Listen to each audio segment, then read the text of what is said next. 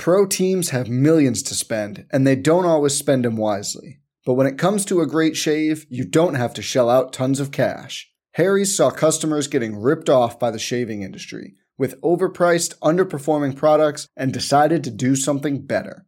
They found their own way to make beautifully designed razors for a fraction of the price of the other big brands, so you never wonder if you overpaid. Harry's shaving products look great, and the weighted handle makes shaving feel great too. I like to keep my beard neat, and Harry's always leaves me with a smooth yet crisp shave. Harry's quality is top-notch, thanks to German-engineered blades made in their own factory that stay sharp longer. You can get a 5-blade razor, weighted handle, foaming shave gel, and a travel cover for just $3 at harrys.com/bluewire.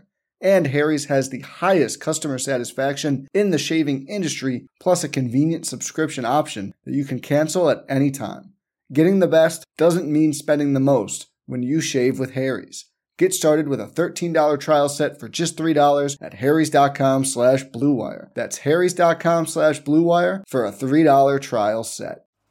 Good luck with the most beautiful game. Do us proud. Red alert! They're up and running again. So smooth, so sweet, splendid, succinct, just glorious execution. Guys, all I'm looking for is 60% effort, 1,000% of the time. How sharp was that? Sharp of mind and body. And that's why you see those beautiful tears. Look at his movements. The most dangerous man on the planet. Nobody picks him up. What a goal! Sensational! I swear you'll never see anything like this ever again.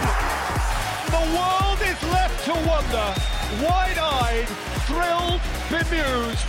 How on earth did that happen?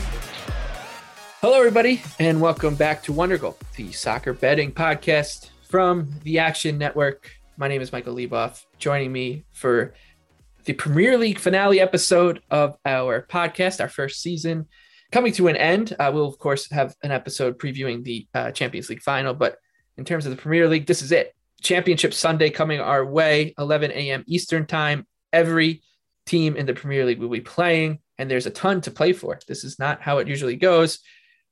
Joining me today, Anthony Dabbundo. New father, BJ Cunningham, is back. He has not been replaced by Fabrizio Romano, but if you do want to listen to us talk to Fabrizio Romano without BJ, you can scroll back a couple episodes and you can hear that episode. But for this one, we're just going to be talking some Premier League, and then we'll get into the other European leagues a little bit later. And there's only one place to start. That's with the title race. Man City, they have 90 points. Liverpool, 89. The goal differential won't come into play here. So it's just a straight up Liverpool need to win, and they need City to lose to win the title. Manchester City minus 750 favorites, Liverpool plus 450 to win the title. We'll start with the City match. They are minus 600 hosting Steven Gerrard, his Aston Villa, 18-1. The villains are Gerrard, of course, a Liverpool legend, had a famous slip to cost Liverpool the title about a decade ago. The draw here is plus 650. I'm going to probably be betting a lot of underdogs on this slate because as we've been covering in this whole run-in, that you're going to have to pay a tax to bet the teams that are in quote-unquote must-win situations. So what I think I'll probably end up betting Villa, and I'm going to end up betting Wolves. I'll probably end up betting Everton. One of these underdogs is going to win. Like, that's just what's going to happen, right? This Premier League's season's been nuts. Someone's going to win. So I'd be looking towards Villa here, but that's just because my strategy for this week is a little bit of an outlier compared to how I'll normally do it. So I'll leave it to you two. Anthony, let's start with you. Villa and City, what are you looking to do with your money? Yeah, you mentioned the tax, right? And my projection is City to win this by 1.81 goals at home. They're favored by a full 2. There's no juice on Villa, plus 2. You throw in the injury concerns for Manchester City. I have no problem taking Villa on the road here. West Ham and Villa aren't all that different when you look at their underlying numbers. West Ham sits, of course, in 7th and Villa's in 14th, but really they're 9th and 10th in expected goal difference. West Ham was plus 1.5. Now that was at home. Now you're on the road, but you're still getting 2 full goals. And I actually think Villa can do similar things on the counterattack that West Ham was able to do over the top, taking advantage of Fernandinho's lack of pace at center back, taking advantage of the fact that Kyle Walker is out, and Walker is clearly a huge part of their defense of kind of mopping it up. He's not really a sweeper, but kind of like a sweeper in the way that he plays. And we've seen in the last 5 matches, 6 matches. They've allowed 8.1 expected goals. It's a lot. And it's concerning when you consider that now they have to play two full goals in this match. So, of course, from a narrative angle, it's Steven Gerrard and Villa trying to win the title for Liverpool by getting a point here. I don't think they'll get a point, but at +2, it's something I have to bet. And only 4 teams have kept City under 1 expected goal this season in a match. Atleti in the first leg, Brentford, Chelsea, Aston Villa in the first meeting between these two teams. It was 0.9 to 0.9. City did have a great goal in that match. They won it 2-1. But Villa were able to really disrupt City and not let them completely dominate, get the ball into the penalty area too easily. Villa's defense is top 10 in box entries and crosses allowed. So it's a good defense. And I think that combined with City's leaking defense makes Villa a threat to cover the spread here and maybe even steal a result and swing the title. But overall, I'm going to be taking Villa at +2. I would not play them at +1.5, but at +2, it's worth a bet. Yeah, I think you're imagining this game being Villa playing like Burnley, Sean Dyche version of Burnley, where Steven Gerrard is just going to tell them, look, let's just spoil the party here. I think we're going to see a very, very conservative approach out of Aston Villa to go down in history as the team that swung the title race. So I think, even a look towards the under makes some sense. But I do think, like I was saying, that the numbers are just so inflated on these underdogs in these games that I'm just going to probably play them all. BJ, City and Villa, what do you have? Yeah, I agree. I like Aston Villa +2. What's interesting about City is their performances obviously aren't as good as they've been in the past, and they're actually kind of concerning. You take the 2 matches against Real Madrid. Obviously, they were dominant for pretty much the whole 2 legs, except for some moments of magic from Real Madrid. But then against West Ham this past weekend, giving up 2 goals, only creating about 1.8 non-penalty expected goals, that's a tad concerning. I mean, their schedule in the Premier League has been pretty easy. Their last 5 matches have been against Brighton, Watford, Leeds, Newcastle, and Wolves. They've scored 22 goals off of 13 expected, so a little bit of negative aggression coming. And Anthony mentioned it, Aston Villa, it actually sets up as one of the biggest counterattacking profiles in the Premier League. I mean, they're number 1 in direct speed. They're 3rd to last in passes per sequence. They're going to play 2 low blocks. They're going to sit in and they're going to play very, very passive because they're also one of the lowest teams in terms of passes per defensive action and pressures per 90 minutes. So this is going to be a Pep holding 70% of the possession, City trying to pass the ball around, and similar to the first meeting, getting a lot of shots off. They had 17 in the first meeting, but only on for 0.9 expected goals. So I think we're going to see something similar to that. And if you want to play a little bit of game theory into that as well, is if City goes up 1-0, I wouldn't put it past Pep to just sit on the ball for the remaining 90 minutes. And I wouldn't put it past Aston Villa to continue to play ultra conservative, to not lose by a ton. So I agree with Anthony. I have City spread at -1.9. So a little bit of value there on Aston Villa +2.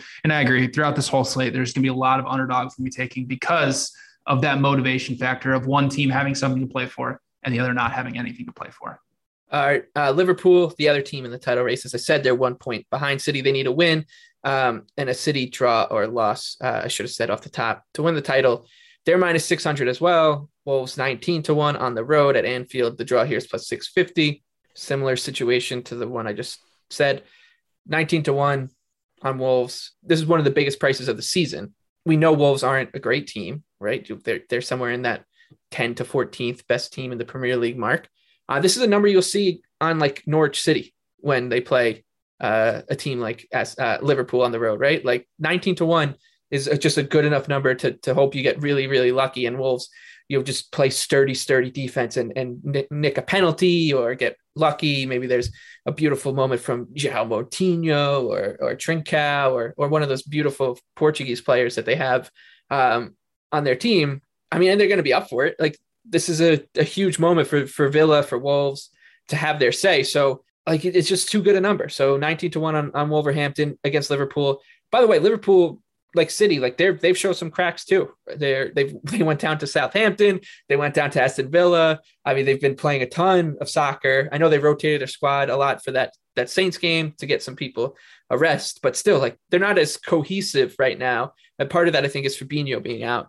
Which is a big miss. BJ, I think you're going to end up passing on here. You don't typically like to go up against Liverpool anymore. I think you have the self-control. I don't. But how do you see this game shaking out? Yeah, I mean, I agree. If I were to play anything, it'd probably be Wolves 19-1, but they've been playing pretty bad lately. I mean, 8.1 expected goals allowed in their last 4 matches against, Brighton, Chelsea, and City. Last weekend, they allowed Norwich to draw them 1-1 at home and lost the expected goals battle of Norwich. That's the first time that's happened in 22 matches. Norwich has lost the expected goals battle 22 straight times until last weekend. So Wolves is playing bad. They have nothing to play for. They're not going to get a top 7. They could, fall down to 9th place if Brighton ends up beating West Ham. But yeah, Liverpool doesn't need to run up the score. So you could put that game theory in there. But the way Jurgen Klopp sets up his team and the way Liverpool likes to play, they're not a team that just goes up 1-0 and just sits on the ball for the rest of the 90 minutes. They're going to keep going forward and they're going to keep trying to score. And this is also the repeat of the famous match where Liverpool created 3.5 expected goals on Wolves at the Molineux after Wolves got a red card. I believe it was early on in the match, and scored it very, very late on in the 90th minute to win 1-0. And, if Wolves were able to hold them off for that long, maybe they can hold them off in this one. So hard pass here for me. I think Liverpool probably wins like 2-3-0, but other than that, it's a hard pass for me. The numbers aren't going to tell you to play. I should have said this off the top. They're not going to tell you, the form's not going to tell you to play these underdogs. It's just The numbers are out of control. The odds are out of control. If you are playing a chaos theory here, Villa and Wolves both to win, 379-1 parlay on the chaos results. Anthony, Liverpool, Wolverhampton. What do you have? It's funny you mentioned Norwich because Norwich played at Anfield in January and they were plus 130 to score. And would you look at that? Wolves to get on the board in this match, plus 125. So think about that. I know that I've been like the biggest anti-Wolves guy that's probably ever existed. I think I might get attacked by a pack of wolves at some point as retribution, but that number is crazy to me. I understand that Wolves have been bad defensively, and that is like a major concern, but Liverpool have looked really gassed in the last 4 matches now. They have gone behind to Villarreal. They went behind to Spurs. They went behind to Villa. They went behind to Southampton. And in those last 3 Premier League matches against average to maybe slightly above average defenses with Spurs and Villa, they've only created 1 big scoring chance. Mo Salah looked gassed against Chelsea. He picked up an injury, has not played since. Don't know if they're going to rush him back. Like if you're Jurgen Klopp, how are you rushing back Van Dijk and Salah here when you're fairly confident you're going to beat Wolves and you have the Champions League next Saturday? So really it's a bad spot for Liverpool. And they only had a 26.7% pressing success rate against Southampton, which is the lowest they've had in every game except the City matches, 1 Arsenal game, and the Brighton game. So that's pretty concerning for Liverpool too. And some of it was rotation. Of course, they didn't play their strongest midfield and whatnot, but they just have not looked the same. Outside of Luis Diaz, they've looked very leggy, very sluggish. And I don't think they're going to be able to get enough margin here to lay 2, because I do think Wolves have looked pretty dangerous on the counter. They conceded or they produced 2 expected goals on the road at Chelsea and had a late tie there. And then they had the goal against City and produced a couple other half chances against City. Now they're getting Liverpool. I think they got a good chance to score. So I'm going to be splitting my bet on the Wolves plus 2, plus I'm going to take the team total over half.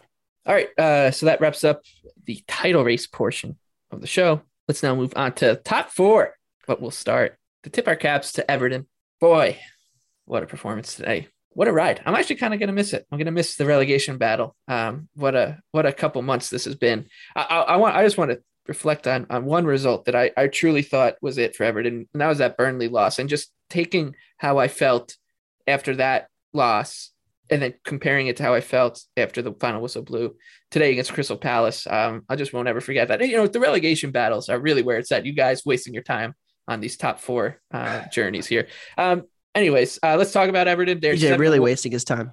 They're 7-1. By the way, I want to say something before you start that. I believe on our preview for the Premier League season, Michael touted Everton 20-1 to get relegated, I believe, on that podcast, and asked if there was any shot on that. And I think I said, Rafa Benitez has gotten the team relegated before. So you almost hit your bet there, Michael. Almost hit it. 20-1. Almost hit it. Yeah. That's the story of my betting career, by the way. Good bet. Almost hit it. Arsenal Villarreal 100-1 right next to it. Yeah, but Villarreal is right. Definitely. I can go down the list here. Arsenal's minus 260, hosting Everton. who are 7-1. The draw is plus 400. Arsenal's plus 1,200 to make the top four. Spurs minus 3,500. Here's the situation. Tottenham, 68 points. Arsenal, 66. They need a win. And the Spurs lost to Norwich City in the last weekend. It's at Norwich, though, PJ. They're on the road. You got to say it. And I did have a Tottenham fan who told me he'd rather play Real Madrid than Norwich City in this last match, which I thought was funny. Anyways, so let's just talk about Arsenal and Everton. It's the same situation, right? Everton during this Crystal Palace match, because they were down 2-0, and I was like, oh crap! Like I need to look up the parlay odds to try to calm my nerves on Everton to stay up, which would have been like a Brentford win, or I should say the opposite. It was basically the odds on Everton to go down, which were a Leeds win, Burnley draw no bet, and Arsenal win. And Arsenal at the time were minus 190. So we've seen a 70-cent shift just because Everton won. And I get it. I get what the thinking here is, like, mission accomplished. Lampard can, if he wants, he can rest everybody. He could give them a well-deserved breather. But I just don't think that's what they're going to do. They're going to want to try to build on what they did last weekend. And it's a free hit. So at 7-1 on Everton, when this line was 70 cents shorter, or 70 cents longer on Arsenal, at minute 51 of Crystal Palace and Everton, it's just outrageous. So I'm going to be on Everton, and there's going to be another underdog that we're going to talk about next that I'm going to be on. And that's what I'm saying. Like, I think one of these teams is going to win. So I think if you just take a 1-unit bet and you split it by 4 on the big underdogs in these top 4 in title races, you should come out ahead, or you hopefully should. But, obviously, it's just my game plan. It's gamble responsibly. Yeah, exactly. Please gamble responsibly. All right, let's start with you, Anthony. Arsenal, Everton. This tax is outrageous. Yeah, a little bit. It's funny because it was actually minus 160 before the match. Arsenal was. That was when I did the look ahead, and I was going through the pod notes. I wrote down Arsenal minus 160, and I was like, okay, where does this go if they win? And like you said, I checked after the match, minus 260 now. My actual number is minus 190. So I got Arsenal favored by a little more than a goal. And overall, I'm going to end up passing here. I think Arsenal team total under would be the look for me if I had to bet it. But I'm a little concerned.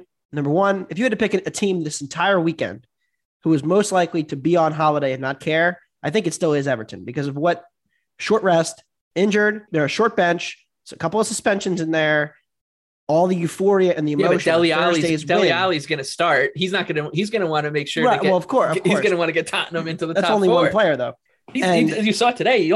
That's all they need. All they need is Dele to be on song. By the way, the dichotomy of Aaron Ramsey selling a penalty to cost Rangers the Europa League, Arsenal man, versus the Tottenham man, Dele Alli, saving Everton. Just another big win for North London's finest. But anyway, I think my skepticism of Nketiah as the lead striker for Arsenal was relatively right. In the last 2 games, he's been kind of non-existent.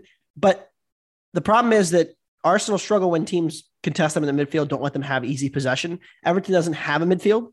And so that's kind of a problem playing against Arsenal, who should be able to just waltz right into the penalty area. And then Martinelli, Saka, Smith Rowe, Odegaard, that's where they're at their best, and that's where they're quite good. So I am passing. But yeah, if I had to bet it, I mean, Arsenal team total under, the 2.5 is too juiced for me to play. And so I'm passing.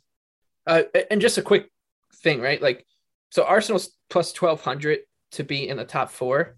Yeah, Norwich parlay. Yeah, don't play Arsenal that. Money line is 17-1. If you're an Arsenal fan and you want to bet that, like, I wouldn't do it. I would bet just bet Norwich and Arsenal in a parlay. You'll get a little bit better number. 17-1. Yeah, 17-1. So go that route. BJ, first of all, welcome back. Once Thanks. Again, new father, as someone who just had a kid for the first time a couple months ago, I know how crazy it's been. And what happens now? Like when my daughter was born, that's when Everton just started to truly be in the relegation battle, like losing matches left and right. So the new dad bounce is not real. It's actually the opposite. It's not. So perhaps maybe you get a little bit of dad luck here, but I'm having a tough time seeing both results go your way. I can honestly see a world where, like I said, I'm going to be betting Everton. Like, they're going to be playing loose, and this Arsenal team they've shown, I think, another thing, which is they've been inconsistent all season, where their highs are super high and then their lows are low.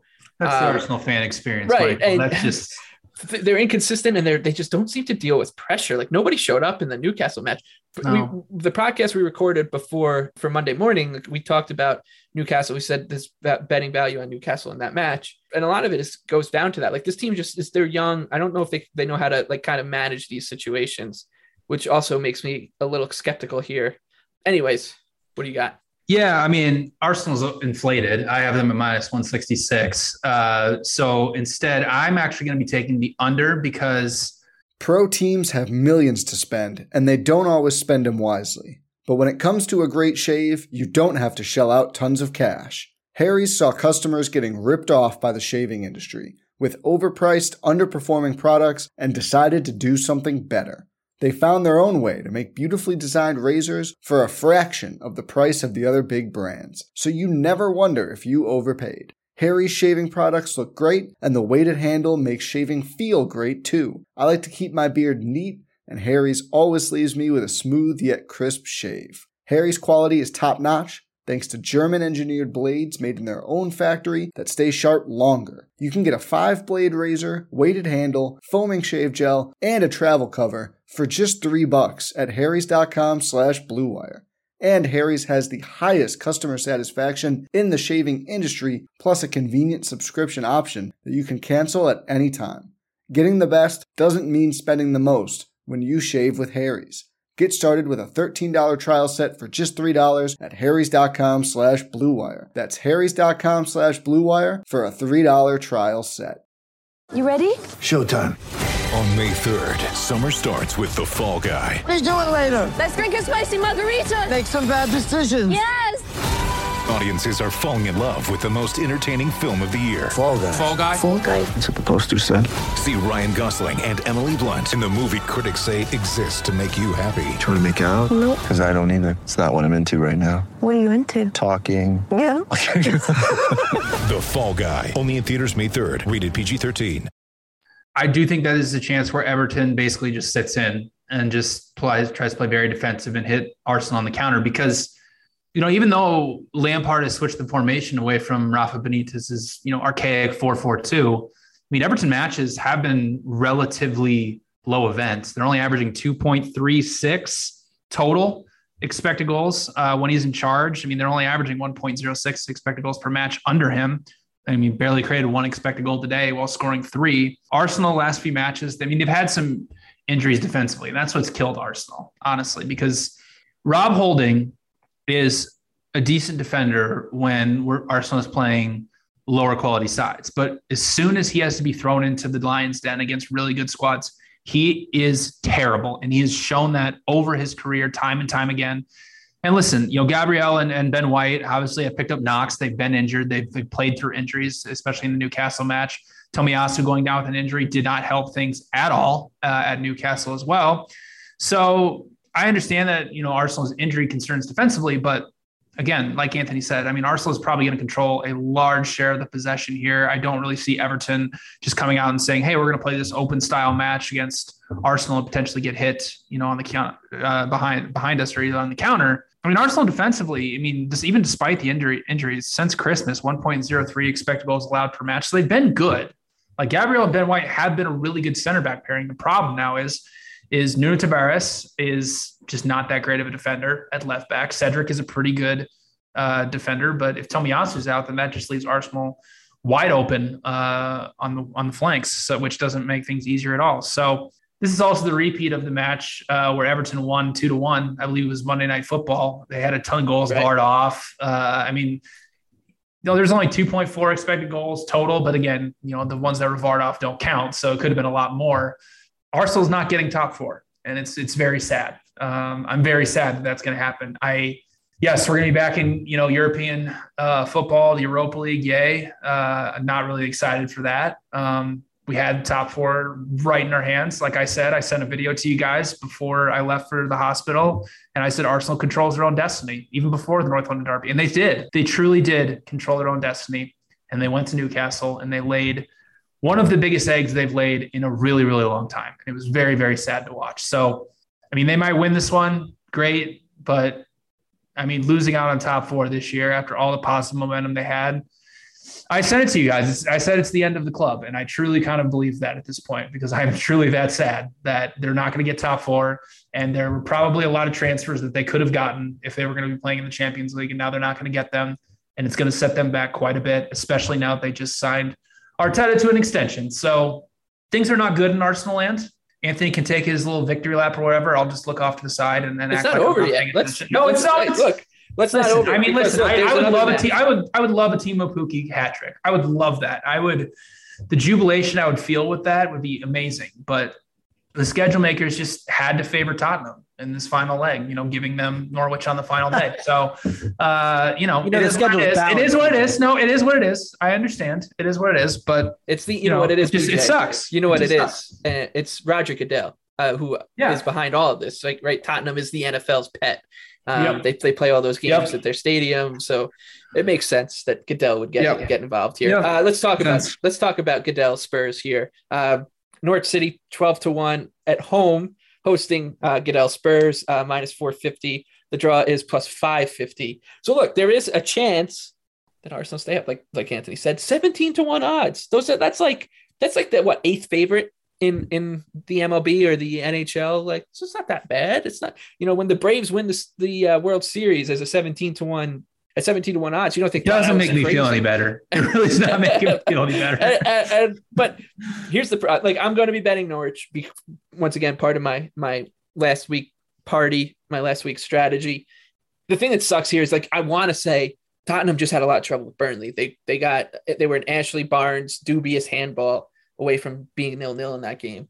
The problem is Norwich just don't play like Burnley, right? They play much more open and kind of kamikaze like for a team that's bad. So that's bad. But if they do sit back, who knows? Anyways, like I said, as part of my overall strategy with these 4 games, I will be playing Norwich City at 12-1. I mean, that number, who knows? Maybe it goes up with what people start to wrap in their favorite parlays with all the teams that need to win. So I'll go right back to you, BJ.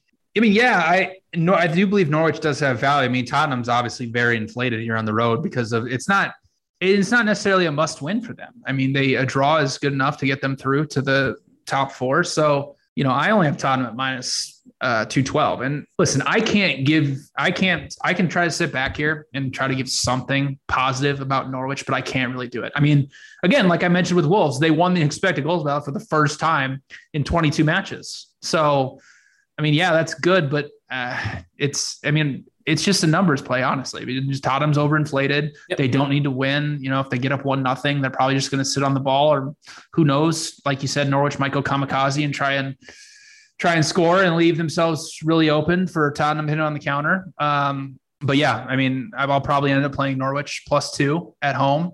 I mean, obviously they have nothing to lose. They've already been relegated. So there's definitely value on them because of the game theory scenario where Tottenham really doesn't need to win. So I'll definitely be on Norwich +2 just purely from a projection standpoint. Anthony, you and Roger Goodell rooting for Tottenham to get the job done against Norwich City. How do you see this from a betting perspective, though? Yeah, I took Norwich +2. I think that they are not quite good enough to be laying 2 on the road against anyone in the Premier League. They're actually allowing 1.2 expected goals per match under Conte on the road. Pretty concerning. It's 9th best in the league. Like BJ said, I don't have anything nice to say about Norwich. Josh Sargent is still the 2nd leading scorer for the season.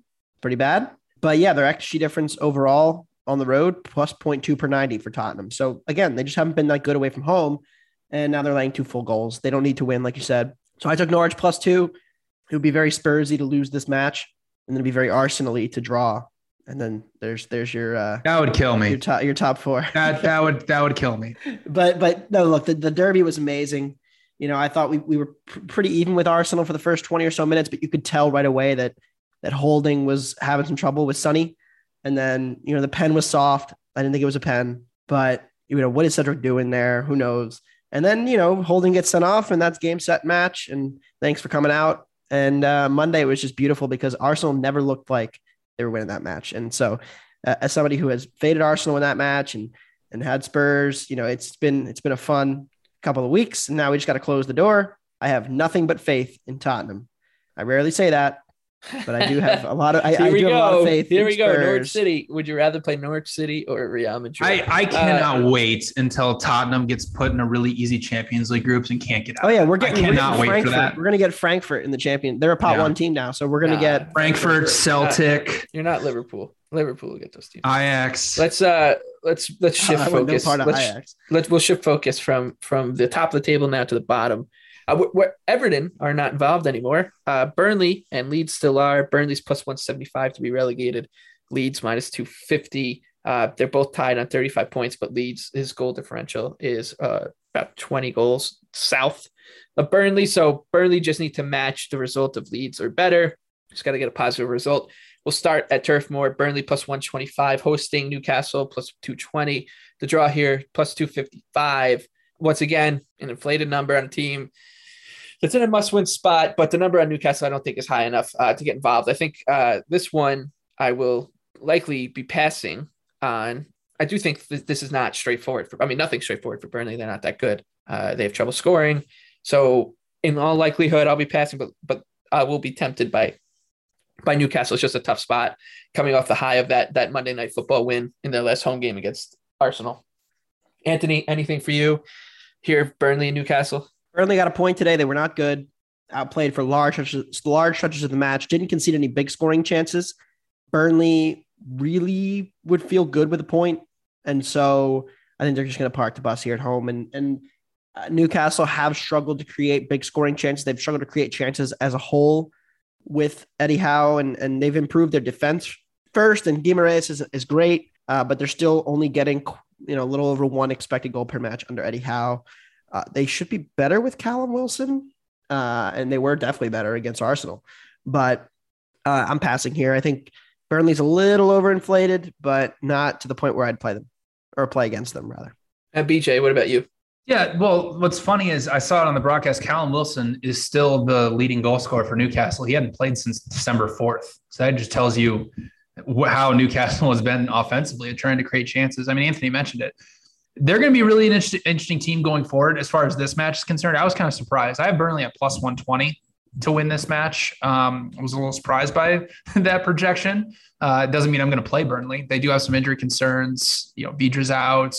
Eric Peters is out. Jay Rodriguez questionable. Ben Mee's obviously been out for a long time. Goodmanson out too. Goodmanson's out.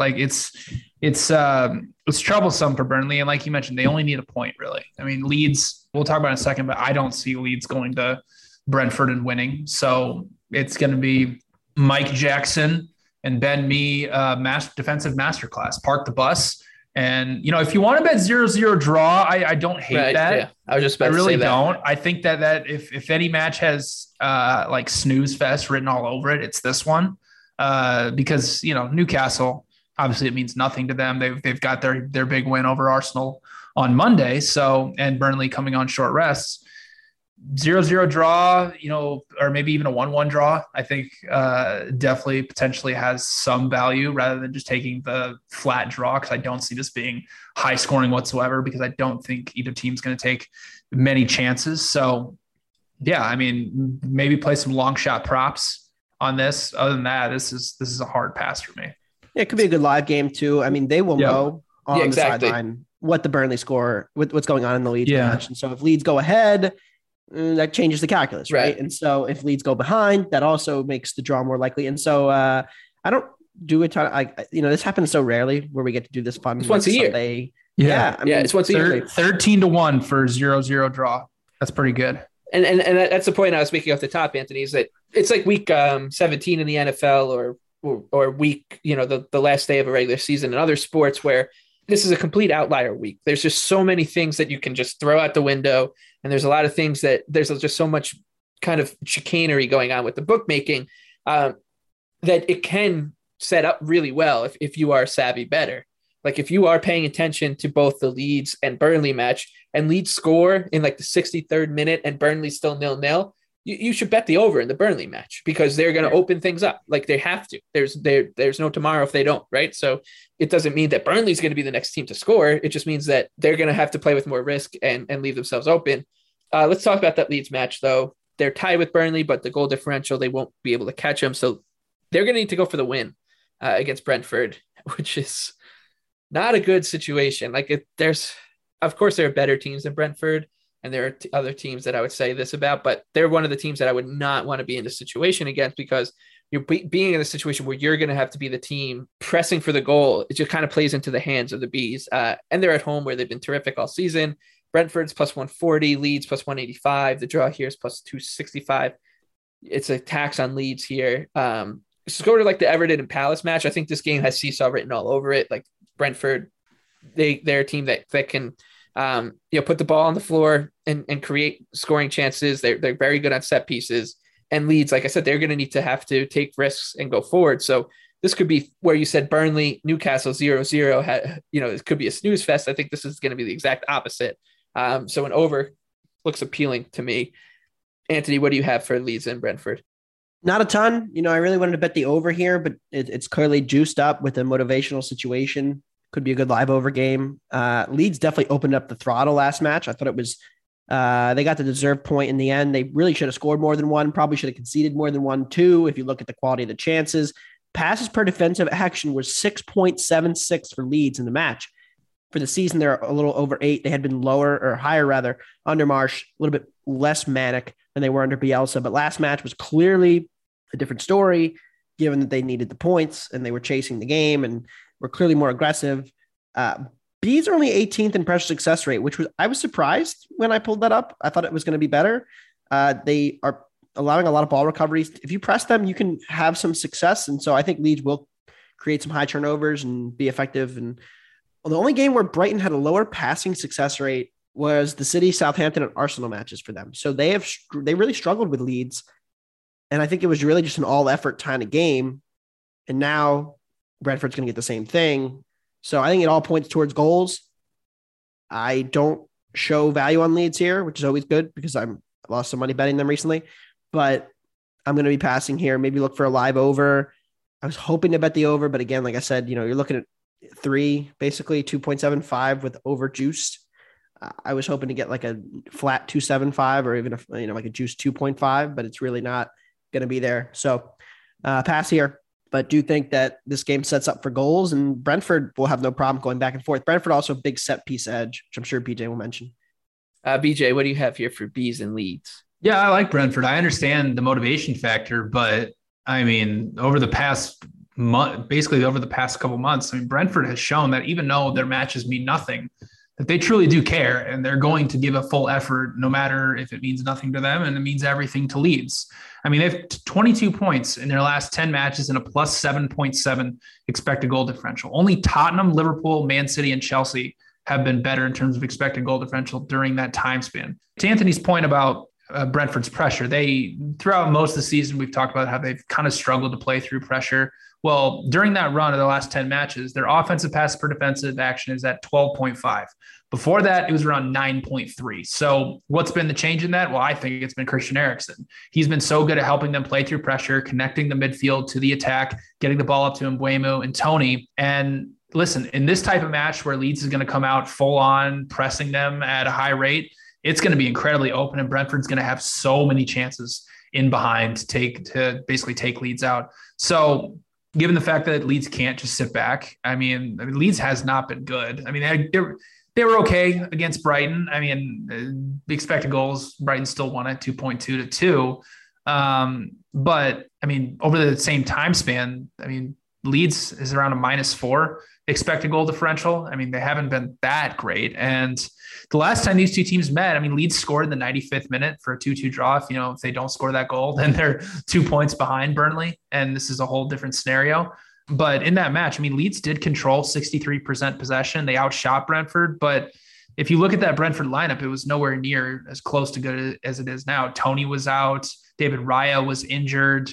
And Eriksen obviously wasn't in the squad. So I have Brentford at -116. And I do believe that given the form that they've been in and the positive momentum they had, I do think they're really going to want to finish the season strong. And also The set piece edge that Anthony mentioned, Leeds has conceded the most goals off of set pieces, 18 so far this season. Brentford, one of the most efficient teams off of set pieces. And like we mentioned all the time, Brentford is awesome at the Brentford Community Stadium, while Leeds is very poor on the road. So I love Brentford draw no bet at -140. I do think they're going to take this match very seriously. And I think there's just tremendous value on them, even though they don't have to win it. I cannot wait for the Leeds late winner to stay up, and Jesse Marsch is going crazy on the touchline. Oh, it's going to be great. That would be what I'm rooting for. No offense to BJ's bet, of course, but I will be, as an American, rooting for the American to stay in the league so they can buy Brendan Aronson and then run it back next year. All right, let's wrap up the relegation talk and move on to the top 6. Crystal Palace, they're playing against Manchester United. They're hosting United. Palace +215, United +130. The draw here is +250.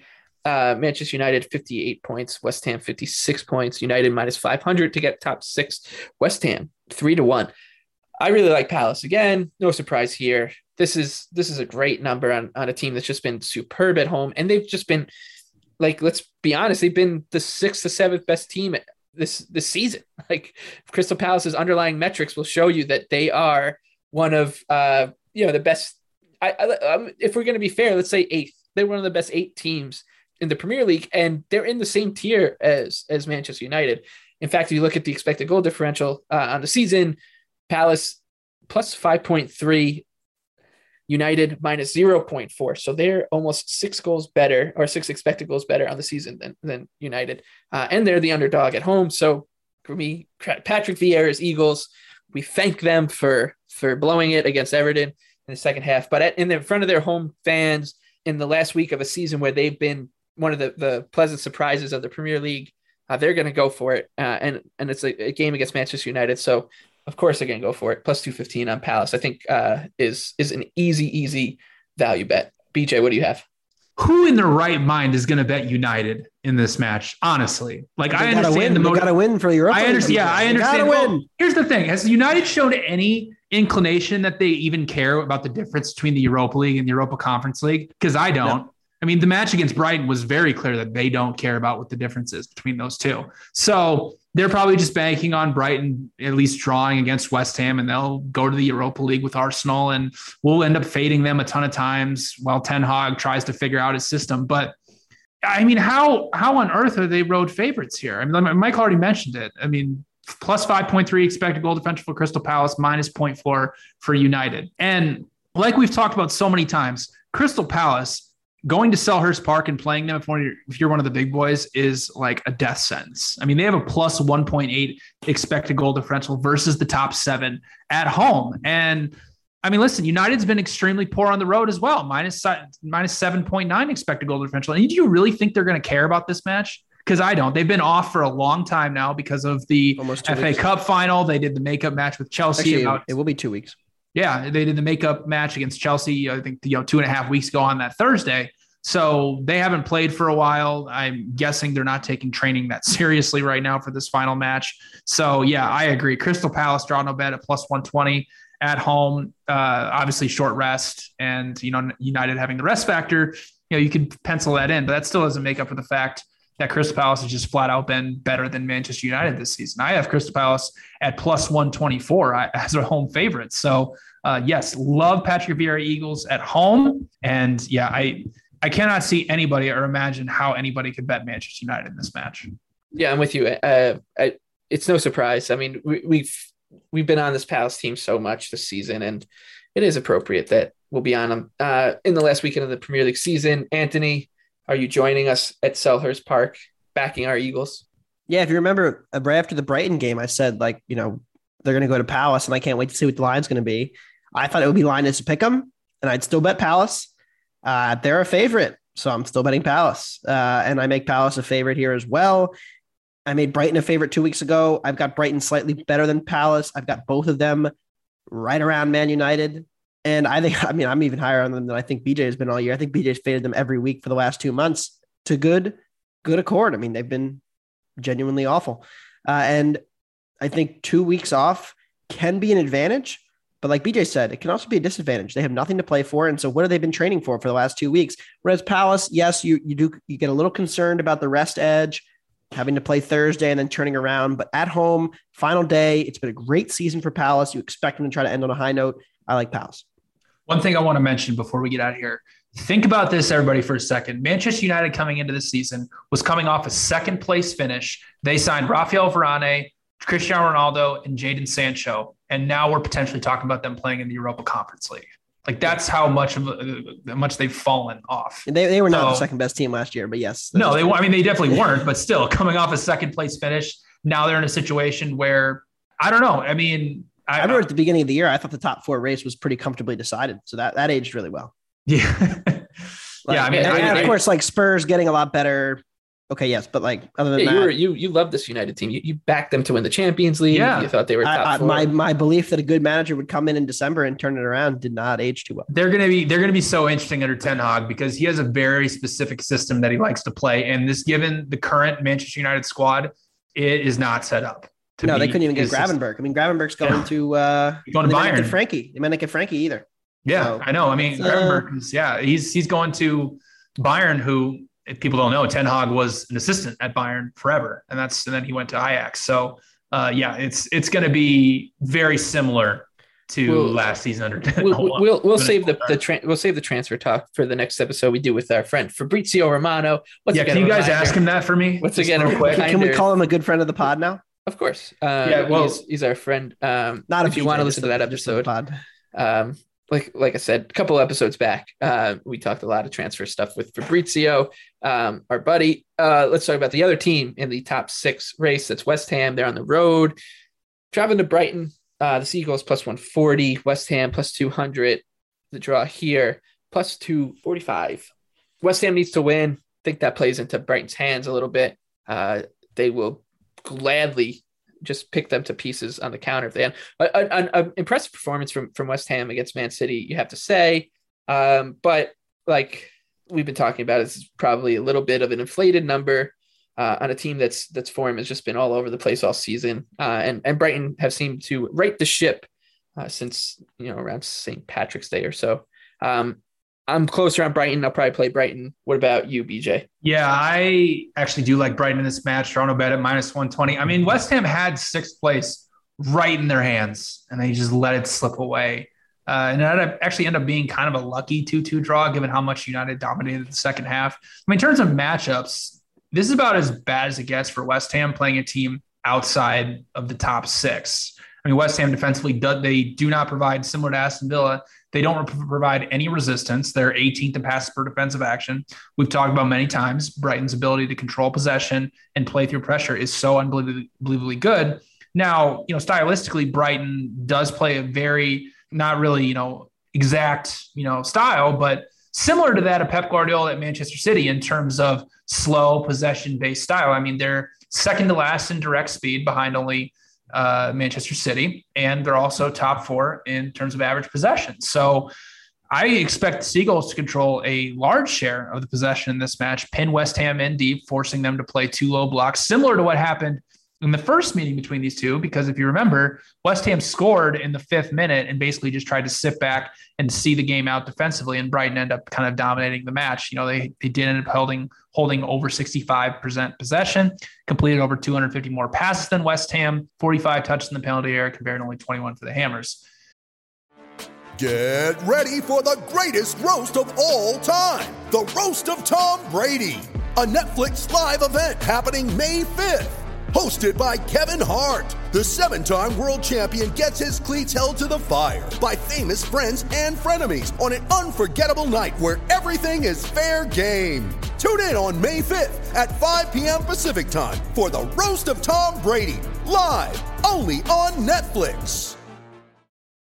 Additionally, West Ham creates offensively. A lot of them, where their chances are created, are coming off crosses. They're number 1 in the Premier League in crosses completed in the penalty area, and also top 5 in big scoring chances. Well, Brighton's top 5 defensively in both of those categories. So this is not a great situation for them. I understand Brighton has nothing to play for, but they've, their performances over the past month, even though they've had nothing to play for, have shown that they still do care. I do like Brighton drawn a bet at minus 120. I have them projected at plus 129. So showing a little bit of value on the Seagulls. And unfortunately, I think West Ham's going to be playing in the Europa Conference League next season. Anthony, are you going to make it 3 for 3 here on Brighton? Yeah, I lean that way. I have a Brighton top half ticket that I'm sweating out that I'm probably going to keep me off this. But in terms of adding more exposure, the goals have been just less efficient. That's only really the only reason for the difference in the table positioning. When you look at XG difference, they're pretty much the same team. The Hammers are a little inflated because of their chance at Europa League. I wouldn't lay anything here with Brighton as a favorite, but draw no bet minus 120, not too expensive. Probably ends in a draw, but I do lean toward Brighton. All right. So 8 Premier League matches have high stakes to them, and then there are a couple that have absolutely nothing, no jeopardy to them at all.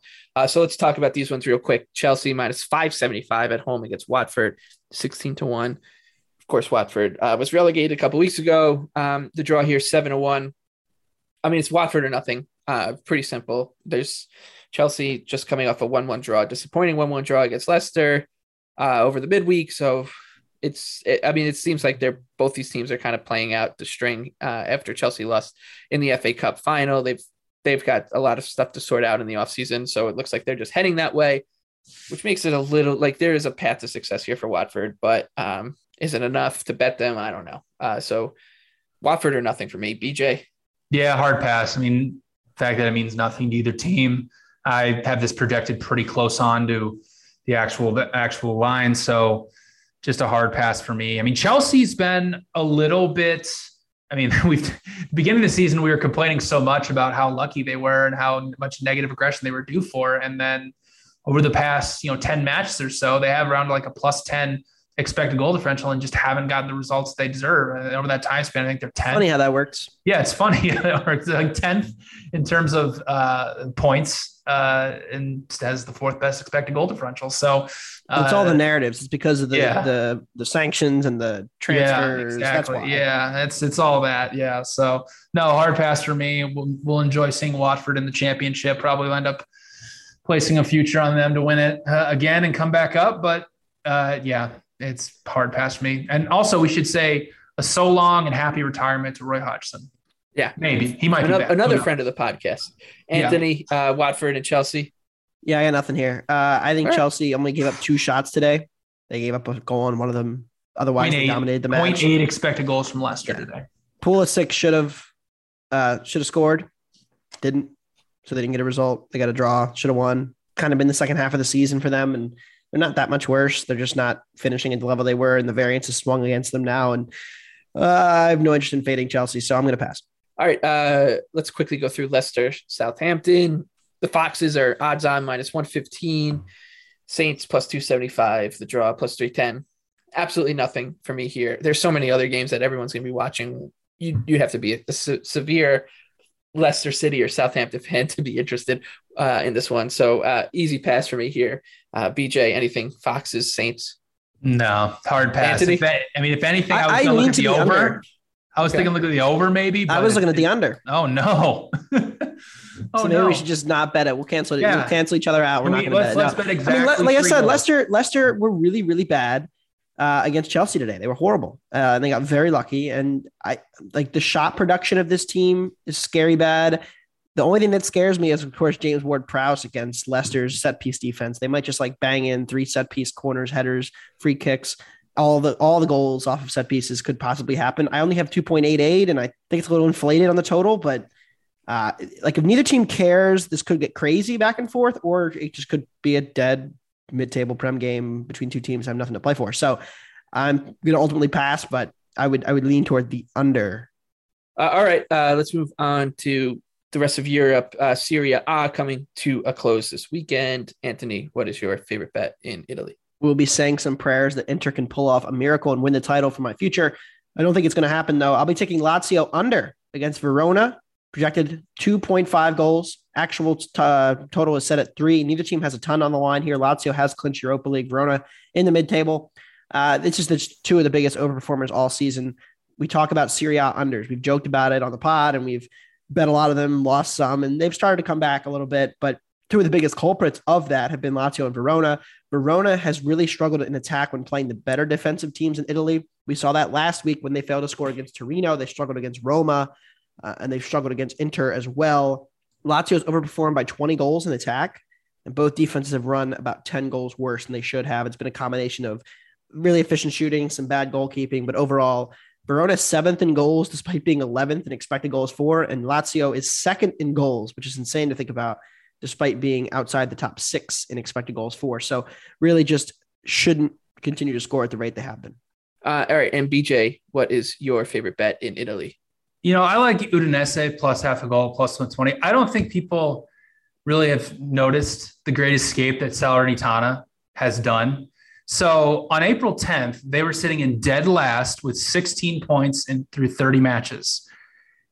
They were 9 points from safety at that point. Since then, they picked up 15 points in 7 matches and now are 2 points safe from the relegation zone. So this line is a pure motivation line against Udinese. And listen, I know this match means nothing to them, but if you're giving me minus 140, essentially a 58% implied percentage that a team with a minus 28 expected goal differential is going to beat a team with an even expected goal differential, that is crazy. I mean, these two very recently just met. Salernitana did nothing for the entire match and scored on a breakaway in the 93rd minute to win, which that one shot accounted for half of their expected goals. So this line is a little insane to me. So I have to do it. I have to take Udinese plus half a goal, plus 120, just purely because of how overinflated a relegation team, Salernitana, who should have been relegated, is in this match. All right, let's hop over to Spain and La Liga. BJ, right back to you. Yeah, Elche, Getafe, both teams to score no at minus 120, maybe the most boring match of any on the slate on Sunday. Elche is safe from relegation despite having the worst expected goal differential in Spain for the 2nd straight season. That's because they're horrific offensively, only averaging 0.85 non-penalty expected goals per match. They're averaging the fewest shots per 90 minutes. In fact, they've only created over 1 expected goal once in their last 9 matches. They're facing Getafe, who is the most defensive team in all of Europe. They're only averaging 0.66 non-penalty expected goals per match, but they're only allowing 0.9 per match. In fact, in their last 4 matches, there's only been a total of 2 goals scored off of around 3.6 expected. In fact, they did just hold Barcelona to 0.2 expected goals off of 5 shots, while Barcelona attempted 900 passes. So I have this snooze fest written all over for this one. Both teams scored no, line projected at minus 235. So minus 120, I think has tremendous value. Anthony, your favorite bet in La Liga?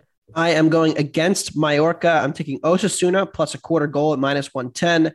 It's all about Mallorca on the island versus not. At home this season, they're about average, plus 0.2 per 90, expected goal difference. But away from home, they're the 18th best team in the league. They have been really poor. They've only won 2 matches on the road all year. 0.75 expected goals created in those 18 matches away from home. Osasuna, about an average team in La Liga, so they should not be a home underdog to Mallorca.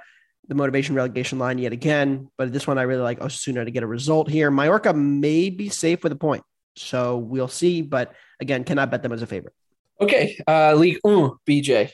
Yeah, I'm going to go with Nantes, draw no bet at minus 115 against Saint-Etienne. Another motivation type line here because Saint-Etienne really needs to win to get into the relegation playoff and avoid getting relegated along with Bordeaux.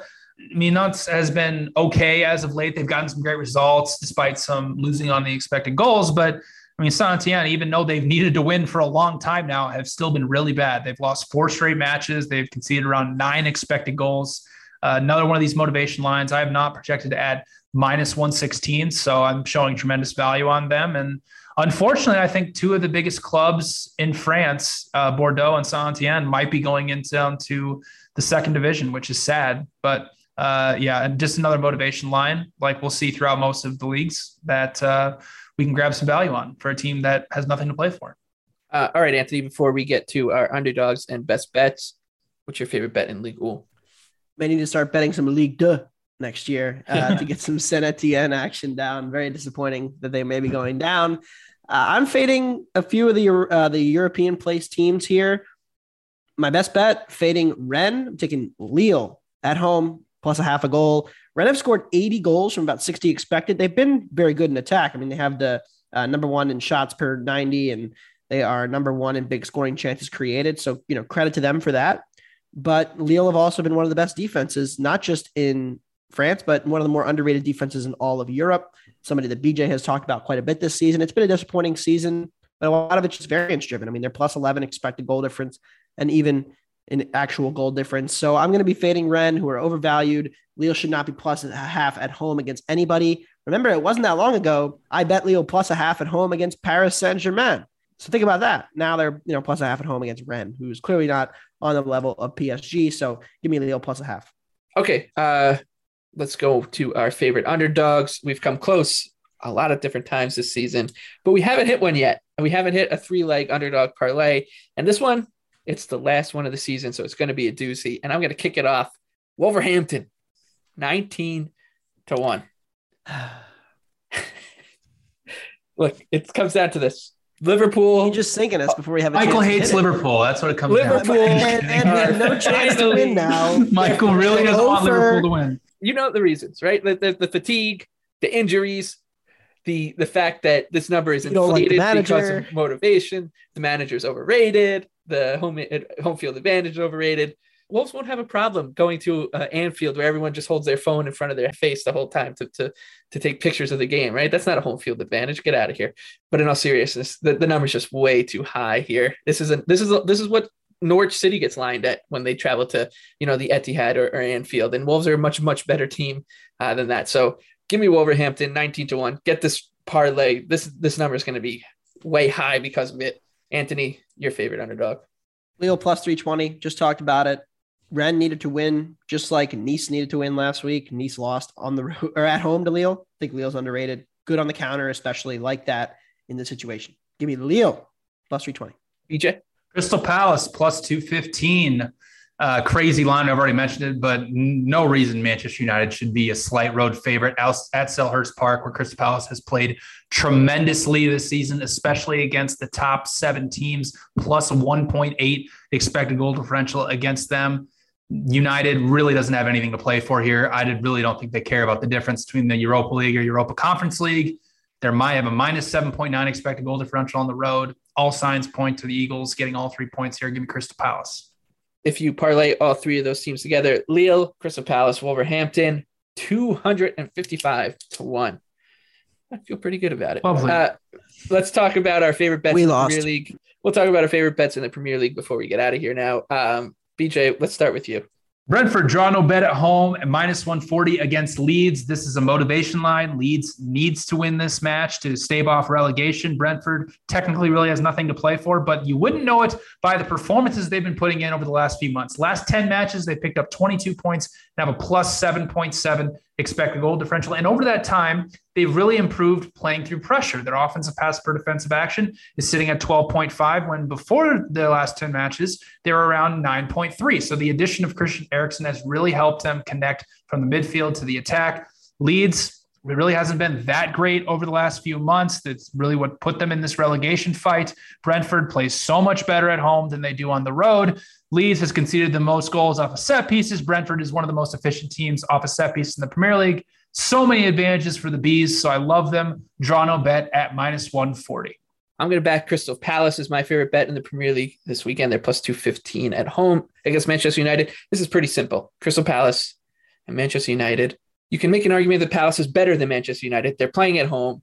Manchester United, like BJ just said, don't really have all that much to play for. Palace, meanwhile, they'll want to cap this special season off with a victory at Selhurst Park, where they've been spectacular. You look at the expected goals numbers, they all point to Palace.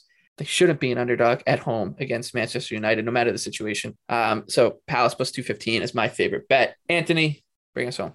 I'm taking a splitting of my unit on Wolves plus 2 and Wolves team total over half at plus 125. I know I just laughed at Michael for taking Wolves in the moneyline parlay segment, but I think Liverpool is clearly running out of gas here. If you look at their last 4 performances, they conceded 2 to Villarreal. They conceded 1 to Spurs, 1 to Villa, 1 to Southampton. They conceded first in every match. They have struggled to fight their way back into these matches, and they've only created 1 big scoring chance in their last 3 matches. We have seen that Salah has not looked himself. Van Dijk missed the last match, and they've got a look-ahead spot with the Champions League looming next week. Margin doesn't really matter. It's just about getting the win. Goal difference is not going to decide this title race. And so as much as I've been anti-Wolves on this podcast, the number is just a little inflated, and I think they're undervalued to score, get some good chance on the counter, and to keep this match somewhat competitive, even if I don't think they win. All right, that does it for the penultimate episode of Wonder Goal for this soccer season. For BJ Cunningham, Anthony Dabbundo, enjoy Championship Sunday. We'll see you for a preview next week for the Champions League, and then we'll have some stuff over the offseason. Maybe our friend Fabrizio will stop by again. But until then, hopefully there's some chaos this weekend.